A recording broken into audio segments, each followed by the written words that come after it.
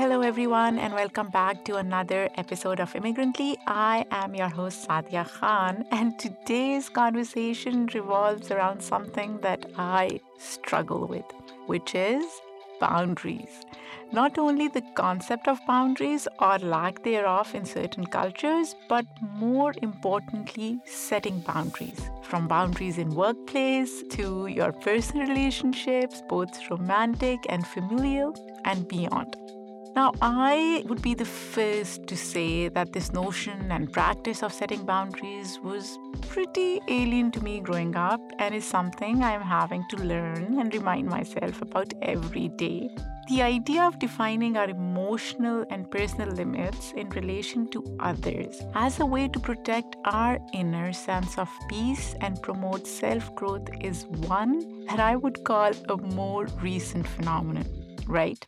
Especially as we can see it developing into a point of conversation across the globe. Here, I want to highlight, however, that a lot of times when discussing relational boundaries, the conversation is very Western focused and often doesn't account for the different dynamics you will find in an immigrant household, nor does it recognize the values that have been instilled in us from young age.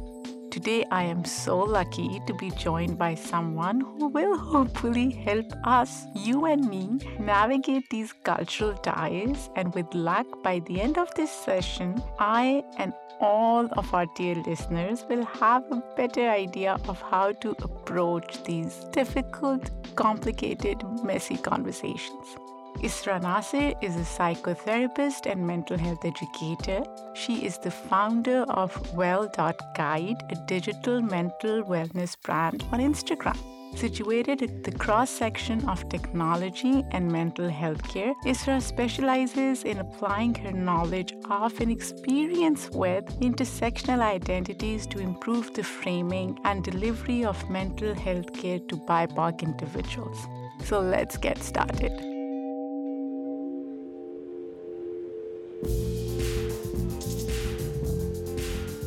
Isra, I am so thrilled to have you on my show. And you and I were discussing this before the show, that we had an Instagram live. And you reminded me it was 2 years ago. Yeah. Time at the beginning of the flies. pandemic, I think. It has been wild, honestly. And you know what? I was thinking the other day, I was like, why not have Isra on my podcast? Because she is so awesome. Thank you. And I love your reels. I think the kind of work that you do resonates with somebody like me who's an Yeah. immigrant who grew Yeah. up in a different culture and probably would resonate with my daughters as well, who are Yeah. teenagers and Yeah. who are navigating two cultures.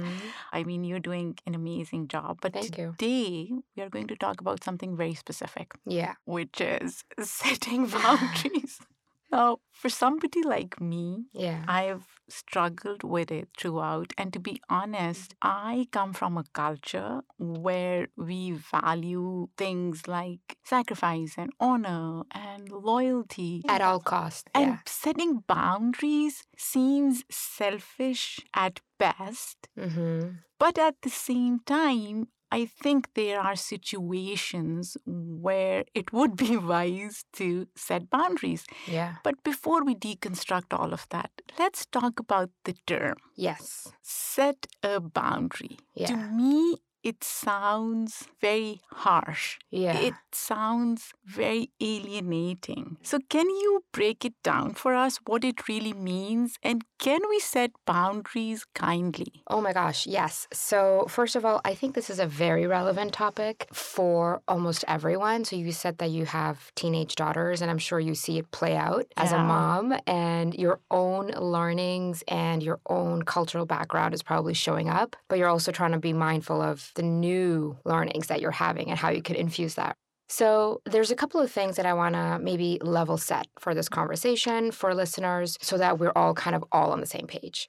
So the first thing is when we talk about boundaries right now, we are talking about the Western concept of boundaries. Very important to think of that distinction because psychology as a field is a very white male-dominated research industry. All of the theories that we build most of what we know now are based on heteronormative values in the Eurocentric worldview. So that's where all of this is happening. That being said, I do think that the way we conceptualize boundaries is still applicable to non-European, non-Western cultures and communities. And as a therapist who is South Asian, my job is to see how we can reshape or reframe some of those foundational concepts so that they can be successfully applied into the South Asian context, or the collectivist cultures. So the way I think of boundaries is it's kind of like your skin. Your skin is there to protect what's inside of your body. And it's not necessarily othering or alienating because people can still touch your skin and you can get love and comfort through physical touch, but it's still there to protect your insides. I love the analogy. Yeah. I can even visualize what you're saying. I am so glad you just set the stage in the beginning that it is a Western construct, and it's important to recognize that. Not that it doesn't apply to other cultures, but it's pretty much centered in Western values, and therefore it becomes alienating for people who do not come from those cultures. Very few people would say that, Isra. So I am really glad that you said that. Yeah, I mean, because, you said, I feel like it's very alienating. Or when I talk to other friends, family members, clients, whoever, they think setting boundaries is rude or it's harsh. And usually those are the people from collectivist culture. So immediately what happens is there's a shame that why can't I set boundaries? Why do I think boundaries are mean? But knowing the context of how you were raised and what your culture is helps you not let that shame paralyze you from doing something. And I think the other thing I'll say before we dive deeper is we tend to think that culture is a stable, non-changing entity.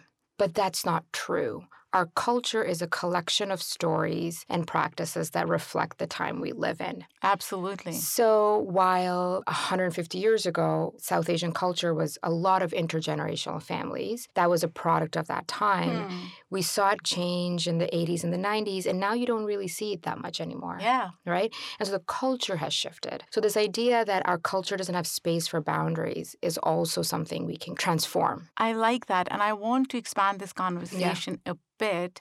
As you said, culture is evolving, and so is the concept of setting boundaries. And I want to go back to how people who grow up in individualistic cultures paint a picture that the decision was clear all along, right?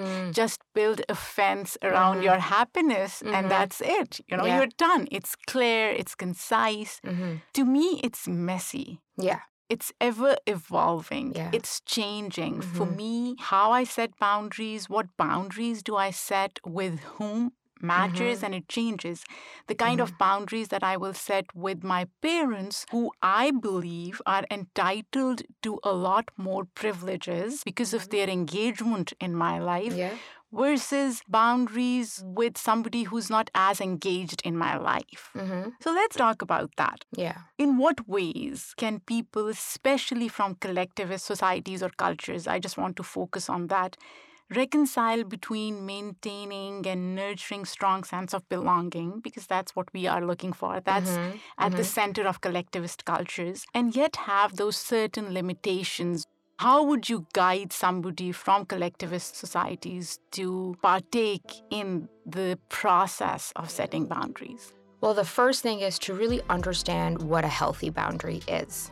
Because so many of us, especially here in the diaspora who are immigrants, we are raised in home environments where we think the only way to set a boundary is to be really rigid, is to push back, is to shut the door, right? And that's not necessarily a healthy boundary, right? A boundary and an ultimatum are different things. So the first thing I would do is, if I'm working with someone, is to help identify what their messages about boundaries are and how can we transform them to the healthier version. So a boundary is not about the other person's behavior. A boundary is about how will I act if you behave in this way? What will I tolerate when you are doing something? So it's not, don't do this. It's, when you do this, I have no other choice but to do that. So you're kind of letting people know how much you're going to tolerate. That's the first thing. So here's a follow-up question to this. I am a huge believer in respect. So when I tell my kids, you have to respect me, am I setting a boundary of how you can communicate with me? Do you think that is boundary setting? I think how you phrase it matters. You saying, if you talk to me like this, I can't continue this conversation. When you talk to me like this, we can't have this discussion. So whether they want to go on a sleepover or whatever it is they want, like, we can't have this discussion until you speak to me with respect. Now, in a parent dynamic, I think it's also really important to model the boundary that you are setting. And I would even say beyond parents, right? Even in a partnership.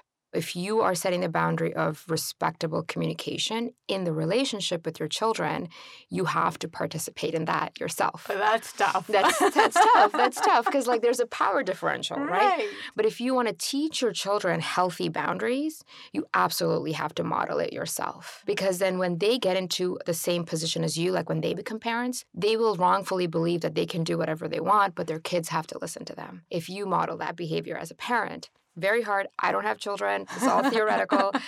But even in, like, let's say a relationship with your partner, if you tell your partner, if you raise your voice at me, I can't have this conversation, that kind of means you can't do that either, right? Like, so your boundaries are a reflection of your values. They're not just random things you make up. It's what are you willing to accept and tolerate? And they are flexible. They change with changing circumstances, and they are a collaboration. A healthy boundary is a collaboration. You have to discuss it with the person. But of course, you have these outlier situations where perhaps the parent is too dominating. It's not a healthy relationship.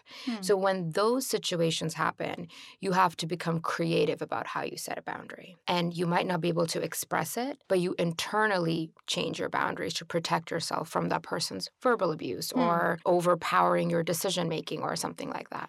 In terms of having that conversation with somebody about boundaries, when is the right time to have that conversation? I'll give you an example. Sure. If my husband and I get into an argument, if I say something like, if you speak with me in this tone, we cannot have this conversation anymore, while he's already emotional, do you think it will resonate with him then? Or do I just walk away and then later have this conversation about what it means to have certain etiquettes, so as to speak, when you're even engaging in an argument, or to have ground rules? Yeah. So I think the rules are best discussed outside of the argument, whether prior at the beginning of your relationship or, you know, if you're going through a difficult time, as all relationships do, resetting the ground rules. Because in the heat of the moment, people are more likely to not be receptive. However, if you have discussed it in the heat of the moment, it's good to call back to it and say, hey, we talked about this. Let's take 5. Let's just take a breather. Another good way in a heated discussion is, instead of saying, if you do this, I'm going to do X or I can't do X, you can also share your own experience of their behavior. So you can say, when you raise your voice at me, I feel scared, or I feel nervous, or I'm feeling this emotional thing because of your behavior. Can you please stop? And that gives them a little more empathy towards you in that moment, right? So something really common for South Asian kids is their parents will open their mail. I don't know if you've ever heard of that, but growing up, I saw it a lot. And it's a pretty common thing because you live in the family together, dad picks up mail, they'll open your mail. And you can say, like, I feel like you're disrespecting my privacy when you open my mail.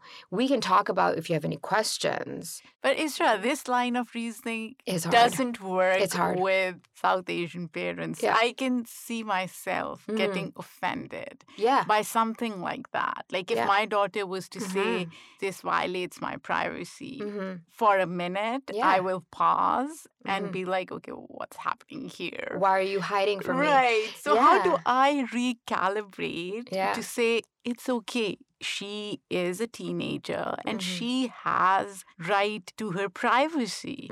Why is it so difficult for South Asian parents, me being one, to let go of that? Well, first of all, I'll say that someone being offended at your boundary is not a sign that you're making the wrong one. They being offended is more a reflection of how they feel about this relationship. So if someone is offended, even as a parent, let's say you feel that offense and you react, it's good to make space for that offense. Because again, a boundary is not a statement, it's a conversation. Let's say she says, hey, don't open my mail, it makes me feel like a privacy violation, and you're offended.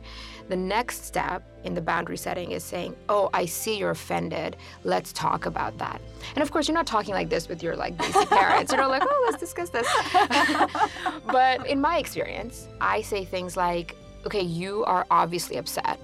Okay, what about what I said just made you upset right now? That's what I'll say to my mom. This is your conversation with your mom. Yeah, I just like about it. this kind of stuff. It's like, I see you're upset. What about this is making you upset? And so then she'll tell me her own stuff, and it's not always a pleasant conversation. But it's really about letting them know that you can trust me. If there was something, I will let you know, right? So to come back to your question, why is it so hard? I have a couple of hypotheses. I think immigrant parents or children of immigrants, we are very fear-based in these countries that are not our home countries. We are afraid of the differences in culture. We are afraid that something might be happening to our kids that they're not telling us about. There's this gap in knowledge because you're not on social media the way they are, but you hear all of these stories, so there's just fear. And so it comes from a place of love. You're right, and it does change. Now, for somebody like me, I'm probably more on social media than my Yes, kids are yeah. because of my work. But you're right, it's preservation of one's own culture, even beyond that, right? So for me, I want some of my culture to be reflected in my kids. And I've already reconciled with the idea that it will be part of who they are, not wholly who they are, right? That's really good. Yeah, which is fine, right? Yeah. Because they are growing up in a different culture and it's okay. Yeah. But at the same time, as you said, it's this burden of carrying and preserving that culture, the expectation that comes from our parents and their generation, right? And the shame associated with leaving your country of origin and going somewhere else and settling. All of that plays into how we react to our kids' attitudes or Yeah. our kids' actions. So it's Yeah. a lot of our own baggage that we project onto them. Yeah.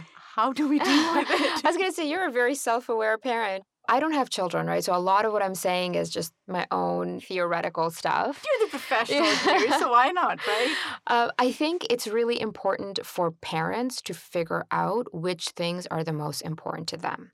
So someone recently asked me a question like, what's the number one advice you would give to South Asian parents who are raising their kids here? And I said to go to your own therapy first. Figure out your triggers, figure out your baggage, figure out what's the stuff you're still holding on to from your parents when it came to culture. And then realizing that these are 3 things that are the most important to me, that it's going to be permeated in my home, whether it's food, religion, whatever it is. And then you can think about the 5 things that you would love for your kid to have, but you're going to try for it. Like maybe you go to cultural parties once a month, right? Where they learn how to dance. And then you think of the things that you're going to let go of if they don't pick up. Like your own values have to be really important and you have to be aware of them. You can't just absorb whatever you were taught and not question it. I like that. Because then you'll be pushing for something that perhaps you don't even believe in. And then that creates so much conflict. I mean, I grew up here. My parents were immigrants. I'm an immigrant. And this cultural clash is huge. And now when I talk to my mom, she does say things like, I don't even know why I was doing that. I was just doing it because that's what we did before in Pakistan and Saudi Arabia. But it's a learning curve for us as well. Oh my gosh, totally, right? yeah. And people don't realize that. Your kids don't realize. Even our most kids don't importantly, realize they don't know that. that this is the first time you're doing it. Exactly. So I want to expand this conversation. In fact, I want to circle back to the idea of this being a westernized concept because a lot of conflict stems from there, especially for parents from East Asian cultures, South Asian cultures, and their kids. I've also realized that a lot of times, given the concept is Western, people who grow up in individualistic societies or cultures present other cultures as toxic. So South Asian culture is toxic. East Asian culture is toxic. It becomes extremely difficult for kids who grew up here, like yourself, to reconcile between those cultures, because then they start seeing codependency or collectivism as an Yeah. outdated phenomenon. And there's a lot of guilt and shame associated with that feeling. Yeah. So, how do people reorient themselves without having to reconsider every aspect of their identity as outdated? Mm-hmm. And this is specific to kids of immigrants Okay. who are navigating two cultures. Yeah. I think when you're in high school, like high school and under, predominantly you're living with your parents. So a lot of this work comes from your home environment. And so as long as you're living with your parents and your high school, your brain is still developing, a lot of the onus of this question falls on the parents. I know it's pretty big, Yeah. right? And I'll tell you why. Because the home is the secure base where they understand their culture best. So having an environment at home where they can ask questions about the stuff they're hearing in school, like X person said that Desis are really toxic because they have no boundaries. Like, Right. why would they say that, right? Having that space at home to say, I don't agree with this part of our culture. I don't agree with this part of our religion. Talking to your kids about that gives them the confidence of being able to talk to others about it. The more they see that they're integrated, like they don't have to split and they don't have to be someone totally different outside and be someone totally different inside. When there's that split, then you think you have to choose. And so you naturally choose the easier path, which is the culture you're in, which is Western culture, right? So you'll see people just going in that direction. But if you can create an environment at home where your child does not feel like they have to choose, and that comes back to your values, which of the values are you willing to be a little flexible on? How can we meet our kid halfway? So for example, in Muslim culture, they don't really do a lot of mixed gender friendships, traditionally. I mean, now I very rarely see it, but I'll use that as an example. If you say to your daughter, you cannot have any male friends, you have completely cut them out. They're going to have male friends and you'll never hear about them. Yeah. Right? And then they'll have to choose. And then they'll be like, my parents are so backwards. I can't even talk to guys. You know, it's so interesting Yeah. you say this, because a lot of it is alien to me as well. My daughter having male friends is a given. You're not even questioning it. I don't even question that. Yeah. So sometimes I'm like, you're right if parents were doing that. And I'm not saying it's wrong. For some parents, it's important. And I really respect their choices. But then the kind of conversation they'll have with their kids It's has different. to justify Yeah. or at least explain why they don't want their daughter to hang out with male friends, right? Does Yeah. that make sense? It totally does. So there's one, how do you approach it? The second is, how can you meet your kid halfway? So fine, you're not allowed to go to the movies with guys, but maybe get to know some of the male friends that she is making in grade 9 or grade 10. Maybe invite their parents over so you get to know them. Like, your children always have to know that you're their safe fallback, no matter what. And so with that kind of confidence, they grow to reconcile their identity as one instead of two. Then they're not going to be like, I'm white here and I'm brown there, right? Or I'm American in these environments, but in this place, I'm super brown. And that split, honestly, can sometimes impact your entire 20s. You see Yeah. people going through their 20s, not able to figure out who they are. And there's some research done on immigrant children having delayed adolescence.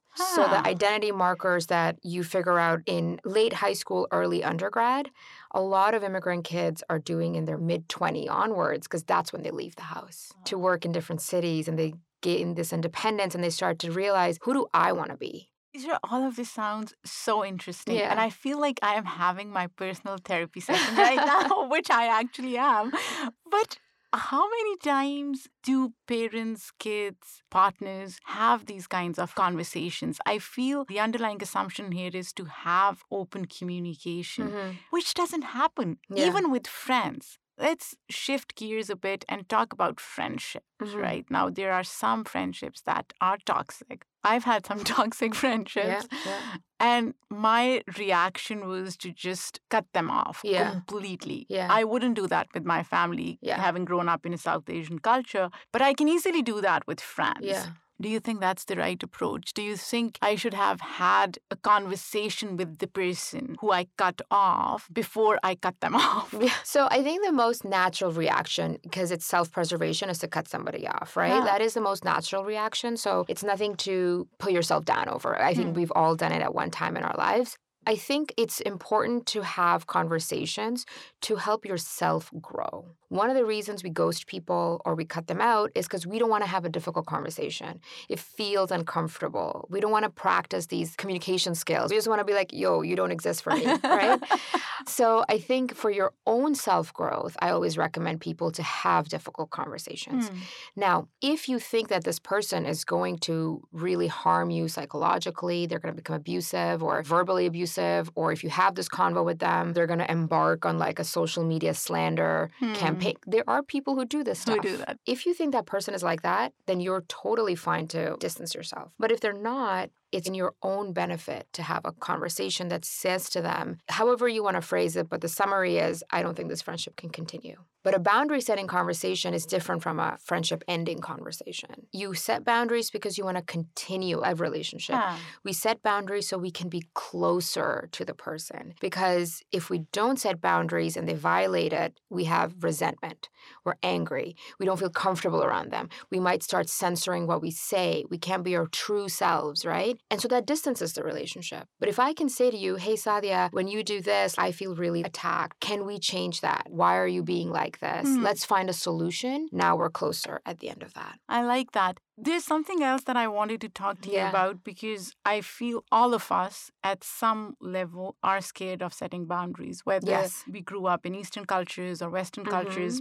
In Western cultures, it may be more acceptable, yet it's not easy. No, it's not for anyone. The way I see it, it is probably because sometimes we define a culture or sense of belonging to how we interact with people openly and freely, right? So setting boundary means that we are building some kind of fence around ourselves, and that can be taxing. So do you think if we looked at different cultures holistically, beyond just one aspect of family values or sense of belonging or community, and looked at them through other dimensions as well, we would not feel as guilty setting boundaries? The question implies that boundaries and belongings are antithetical to each other. Like if we don't focus on the belonging aspect of a culture, will it be easier to set boundaries? Or if we find other ways to belong or other ways to communicate with culture. Now, some people may set boundaries, but then they appreciate their culture's food or music or something else, right? Rather than that sense of community that the culture embodies. So then you're like, I'm not jeopardizing my connection to the culture. I'll be honest, that's how I live. I have really healthy boundaries, but they're not alienating to the people around me. It was a journey, and it's so hard, even for somebody who knows all the theories. My husband and I are choosing not to have children, so you can only imagine the kind of boundary-setting conversations we've had to have with our parents, like my mom especially. But in that process, I focused on the empathy that our culture values. It's not about, hey, I'm setting a boundary so you're on that side. It's about, because I want to be connected to you, help me understand. Like that's how I have tried to center my boundary setting conversations with my mom and my mother-in-law. And those are the two relationships that are probably the hardest to set boundaries with in any culture. But if you stay connected to the movies, the language, the literature, the food, the clothes, culture is so much more than just family. And I think the most important thing here is that you can still have family and you can still have belonging and you can still have connection and have healthy boundaries. So let's play an interesting game. I'll give you different scenarios and tell me how do we set boundaries, or are these questions even acceptable? Okay. So the first question, and this is a follow-up to what you said. Married couples, are you pregnant? Acceptable, not acceptable? So I think if you're in a public dinner, completely unacceptable. If you're in private and you're curious, you're concerned, you want to maybe open up a conversation to your friend who you think might be having health issues with fertility, in private, absolutely acceptable. But maybe one or two times, if they tell you the answer, accept it, support them, be there for them, and then move on. How much do you earn? Acceptable, unacceptable? Unacceptable. For everyone? I think in social settings. So that's the thing, right? Things are not so black and white. In the workplace, acceptable because it helps you give salary parity. I found out that I was getting paid significantly less than one of my coworkers who was less qualified as I am, but they were a man. They had a lower position in the team, but was making more than me. So that question, acceptable in the workplace because it gives you salary parity. Acceptable in friend groups so we can help each other get uplifted. Unacceptable in rishta environments. What about parents? I think it depends on the relationship you have with your parent. I can't imagine my parents not asking us this question or me not asking my kids. Yeah, because your question is coming from, are you okay? Yeah. It's not like I'll brag about it. Yeah. Or you get these rishta aunties who will lead with the guy's salary, right? They'll be like, oh, he makes 120K, unacceptable. Your parents expecting you to call them every single day. So this is going to be my controversial hot take. I think expecting it is unacceptable. And I'll tell you why.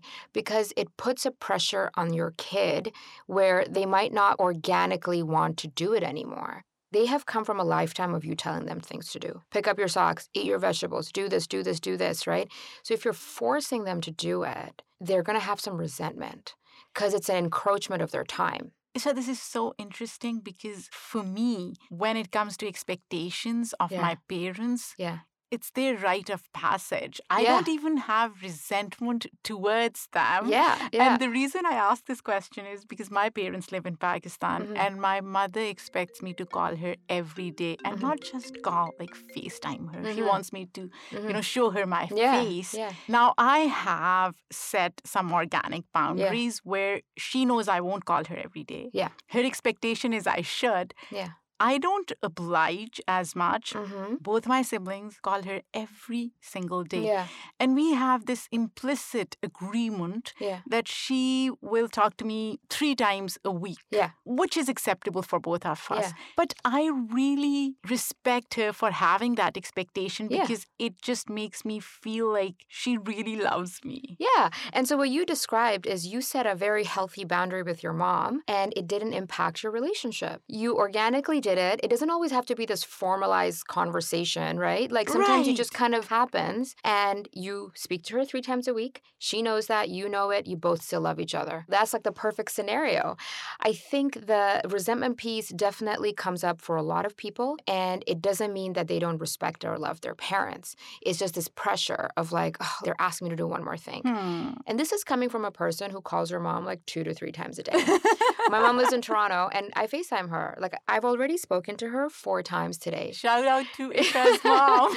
It's only noon, but the expectation creates pressure. If your child is too busy, they work a lot, they go out, and then you're saying, oh, you didn't call me today. There's place for conflict. Lastly, now there are kids who come here for school, college, settle, but then their parents expect, and I'm using the word expect again, to send them money back. And there are numerous reasons for that, right? Acceptable, unacceptable, or situation dependent. I think that's deeply situation dependent. I think that the concept of setting monetary boundaries is very alien to South Asian. Even me saying it, I can feel it in my body. But the reality is there are situations where you have to do it. And I think that is so personal. It's so situational. It depends on the relationship you had with your parents, right? Not all parents are equal. There are some parents who perhaps are not the best at parenting. What your relationship with your parent is colors how you set your boundaries. So if you were raised in a very emotionally abusive household and you escaped it, you came here to the States because you just wanted to get away. And now your parents are calling you and asking for money, how you feel about it is going to be very different than how if you were raised in a loving environment. The boundaries are very dependent on the parent-child relationship. If anyone who's listening is having this problem, I think if you can find a therapist who can help you through it, so you can do it the right way, so you don't have regrets, so you don't have guilt, and you can kind of find a solution, I think would be my biggest recommendation. Guys, we have such an amazing therapist here. Contact her, reach out to her. We'll share all her information. It's a very hard thing setting boundaries to parents. And I'll tell you, almost all of my clients when I was working in the summer last year were South Asian. And almost all of them had this as a core issue is how do I set healthy boundaries with my parents? And that means like, how do I get them to respect me as an adult? How do I get them to respect my choices that I'm making right now? How do I sit in conflict and disagree with them? This is an issue, I would say, for second-gen children for sure, but also people like me who kind of split their time half-half. I think boundary setting is like a really important thing. As you develop other relationships outside of your parents, like your partners, your friendships, your workplace, your understanding of boundaries will impact all of those relationships. Oh, wow. So really reflecting on your family, the dynamics, the stuff that's not good that you want to leave behind, and the new stuff you want to learn will help improve your romantic relationships and your friendships and at the workplace. I want to sneak one more in. Yeah. Parents asking their adult kids, whatever age, when are you getting married? Yeah. Oh, gosh. Acceptable, not acceptable? How many times is it okay? After which it becomes just too much. I think that asking every day, asking every time they're going out, asking when they're going to parties, or just randomly watching TV and showing you a biodata, all of that is unacceptable. Caring about it, being concerned about it, acceptable. Set some time to talk about it.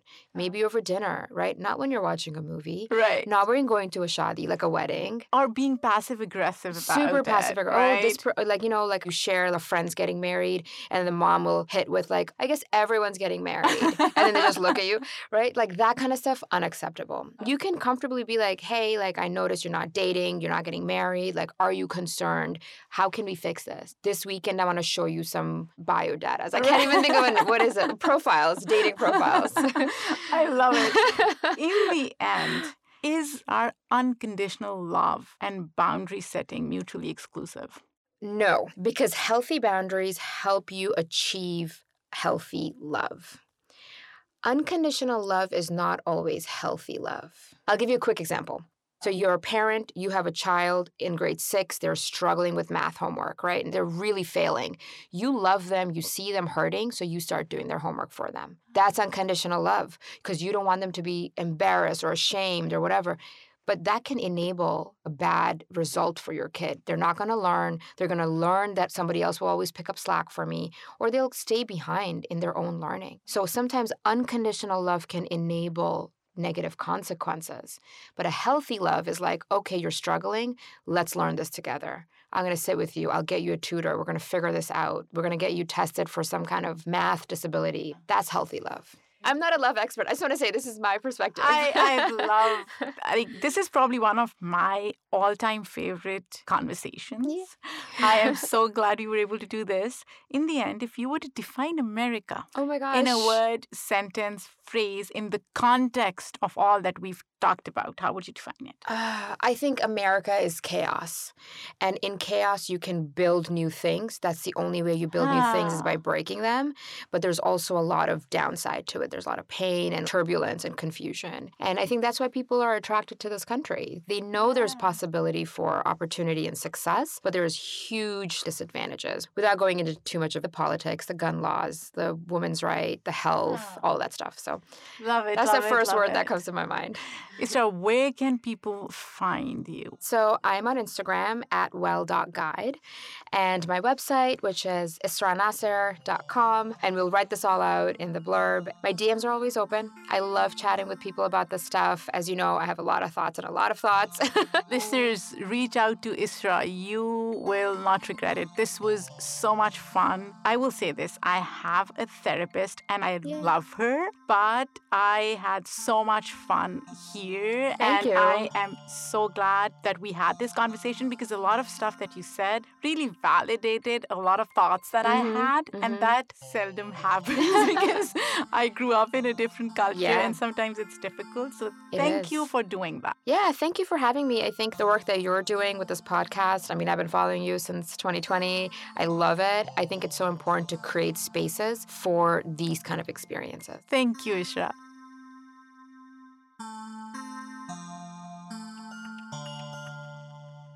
Wow, what an interesting conversation. I was definitely more vulnerable and honest than I've been previously on my show. Sitting down with Isra was like having my personal therapy session. I hope all of you enjoyed it as much as I did. If you have any questions, if you have any thoughts to share, you can always write to us at info@immigrantlypod.com. You can also DM us. If you're not following us on our socials, our Instagram is at immigrantlypod, our Twitter is immigrantly_pod, and please, if these conversations resonate with you, if you want to listen to more conversations on Immigrantly, different conversations on Immigrantly, write us a nice review. Say something sweet. Maybe a 5-star review would do, right?